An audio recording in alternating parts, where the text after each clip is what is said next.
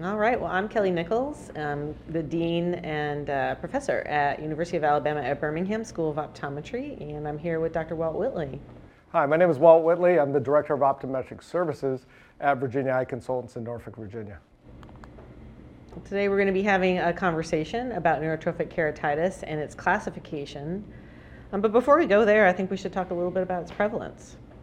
Yeah, when it comes to NK, this is something that was traditionally rare, but something that we're finding more and more within our daily practice. And one of the reasons why is because we're doing the history, we're asking the questions, but then we're also testing for those patients. If they have grade 2 higher or of staining, those are patients where we're doing corneal sensitivity testing. And if that patient's reduced or absent in that corneal sensation, then those are patients that we're considering various treatment options for NK. And so with the initial numbers, with how rare it was, I'm probably seeing several a week just within my practice. Yeah, which would certainly mean that it's not really that rare. No, that's I also think, if you have dry eye patients that aren't responding to therapies or they're new to you and they have tried different therapies over time, and what you're seeing in the slit lamp is, obviously more maybe severe than what you would expect based on the amount of symptoms that they're reporting. These are definitely all like sort of red herring cases to be looking at corneal sensitivity testing. Yeah, and when we're looking at that cornea, it's going to go back to the homeostasis of the cornea and the corneal epithelium. And we're trying to keep that surface as pristine as possible and healthy as possible. We're all used to seeing that vicious cycle of dry eye with the lacrimal gland, the brain, and the cornea. But just within the cornea itself, I mean, it has its own feedback loop that if we don't maintain that homeostasis, then that leads to the various classifications that we're going to talk about here shortly. And it can also impact, an unhealthy cornea as part of that whole system, so it can impact the tear film too. So, there's often, you can have dry eye concurrently with neurotrophic keratitis, but there are also situations in which you think it might be dry and it actually isn't. So in all situations, if you have a new dry eye patient, especially with staining or one that's unresponsive to treatment, you should consider that it could be neurotrophic keratitis. And in some clinics, they do corneal sensitivity testing on all of their new and or existing, at least once, dry eye patients. Has your clinic adopted that yet? Not on every single patient. It's all provider specific. And so for new dry eye evaluations, that's always part of the protocol.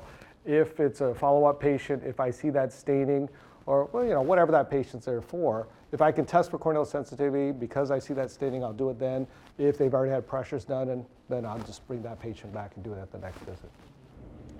Because sometimes your staff might actually get to them and do some things before, and so making a good note in the chart to do it next time is also helpful. So you were part of this panel recently, which looked at some best practices for testing for neurotrophic keratitis, and we're going to go through a few of the panel recommendations today, and I know you found this to be a really rewarding experience. You want to mention it real briefly? Yeah, it was just an opportunity for us to collaborate on a topic that everybody who was on this panel was very passionate about, and seeing ways that we can develop best practices or where areas that we agree or disagree in the diagnosis, in the treatment, and how we do address our patients. And then also learning from each other. We all had to bring in our own cases, and so talk about how we addressed it, and just let everybody else comment on, hey, were you right or wrong? Or in the end, many of us did. We agreed. Test for corneal sensitivity, grade 2 or higher, and treat accordingly. Yeah. I think when you finally have better treatment options, it becomes easier to look and less frustrating for doctors and patients alike. So I'm sure that everyone on the panel has had cases that they wish they had tested for corneal sensitivity, whether they're still with them or they've moved to another practice or whatnot. We all have those that we think about that could have been NK that maybe we misdiagnosed. So and we've all missed it. Yeah, that's the thing. We've all missed it. So consensus point number 4 from your group was that classification of neurotrophic keratitis is moving away from the Mackey system. And I'd counterbalance that with the Mackey system has been in existence for a long time and may be a bit more simple. But let's compare and contrast with some examples and then see where we land at the end.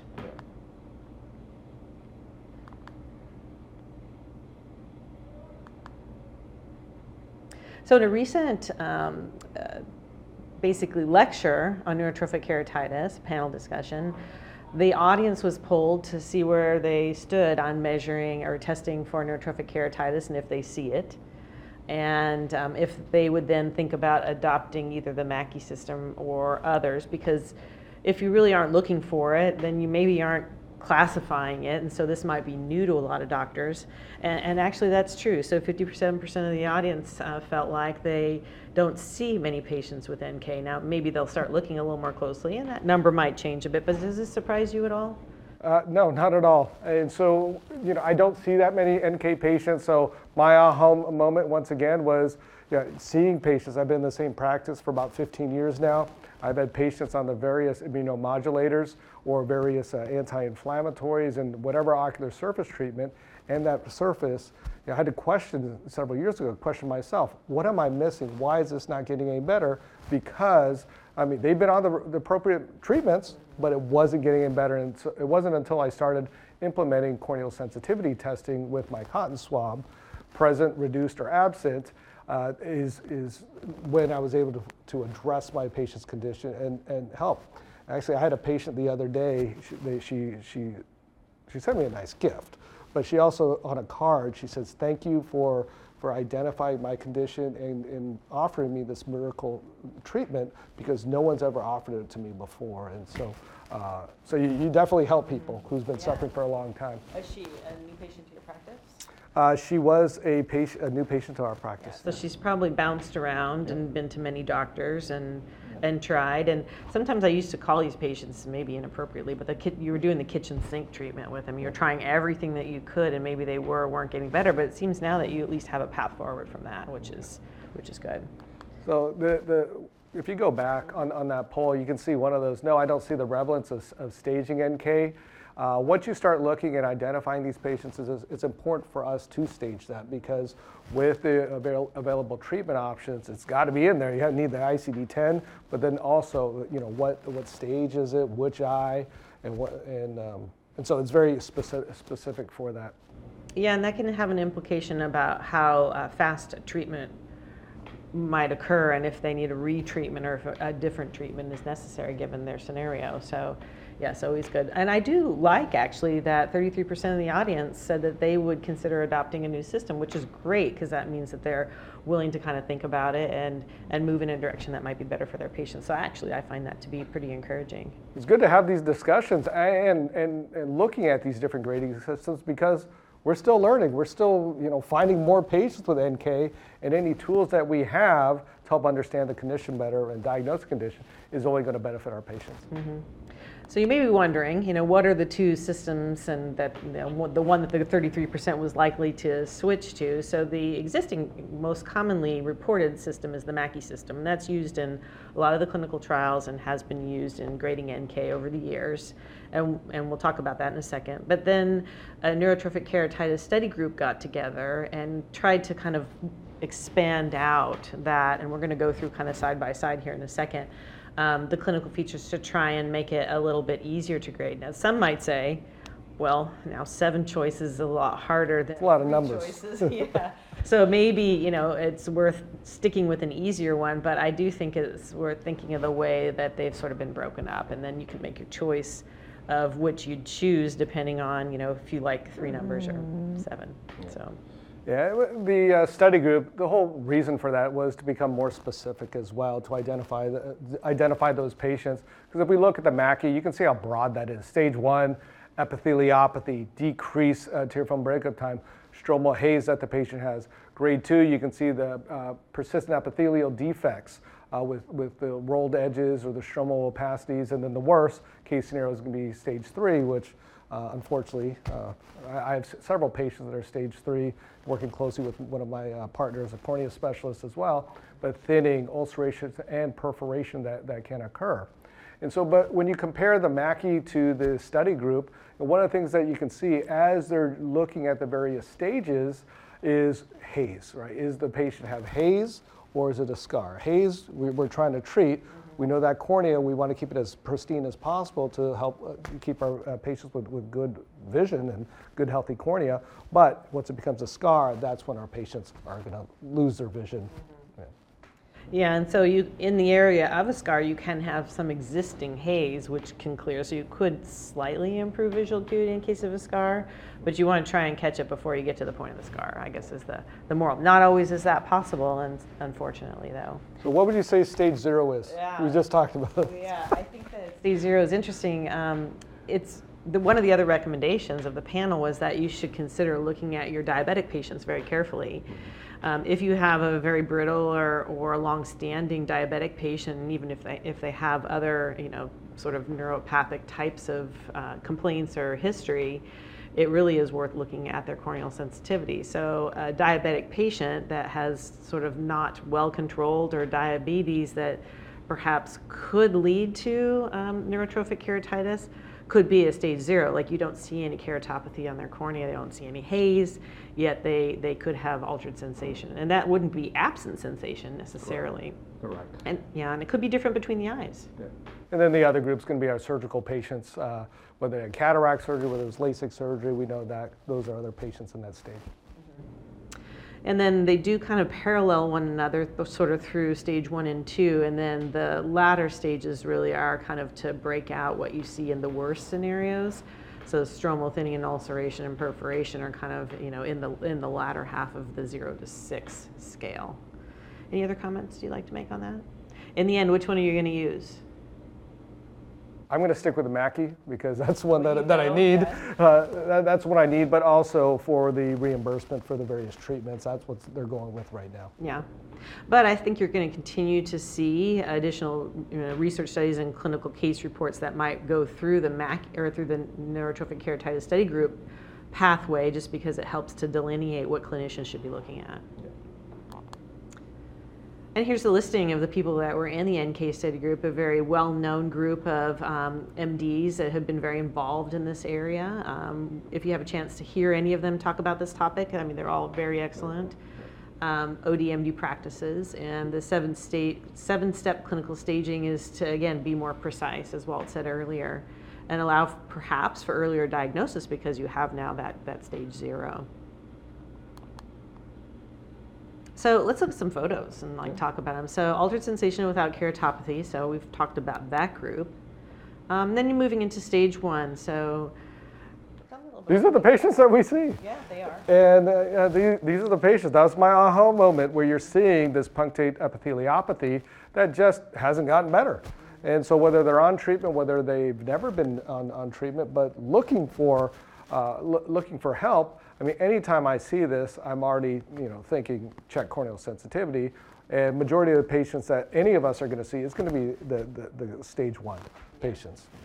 And treating stage 1, I think, is a really important place of focus because finding them early is really important. And yet, a lot of docs are hesitant to treat things unless they're the worst they've ever seen. So I think sort of reevaluating the grading system in your mind is really important.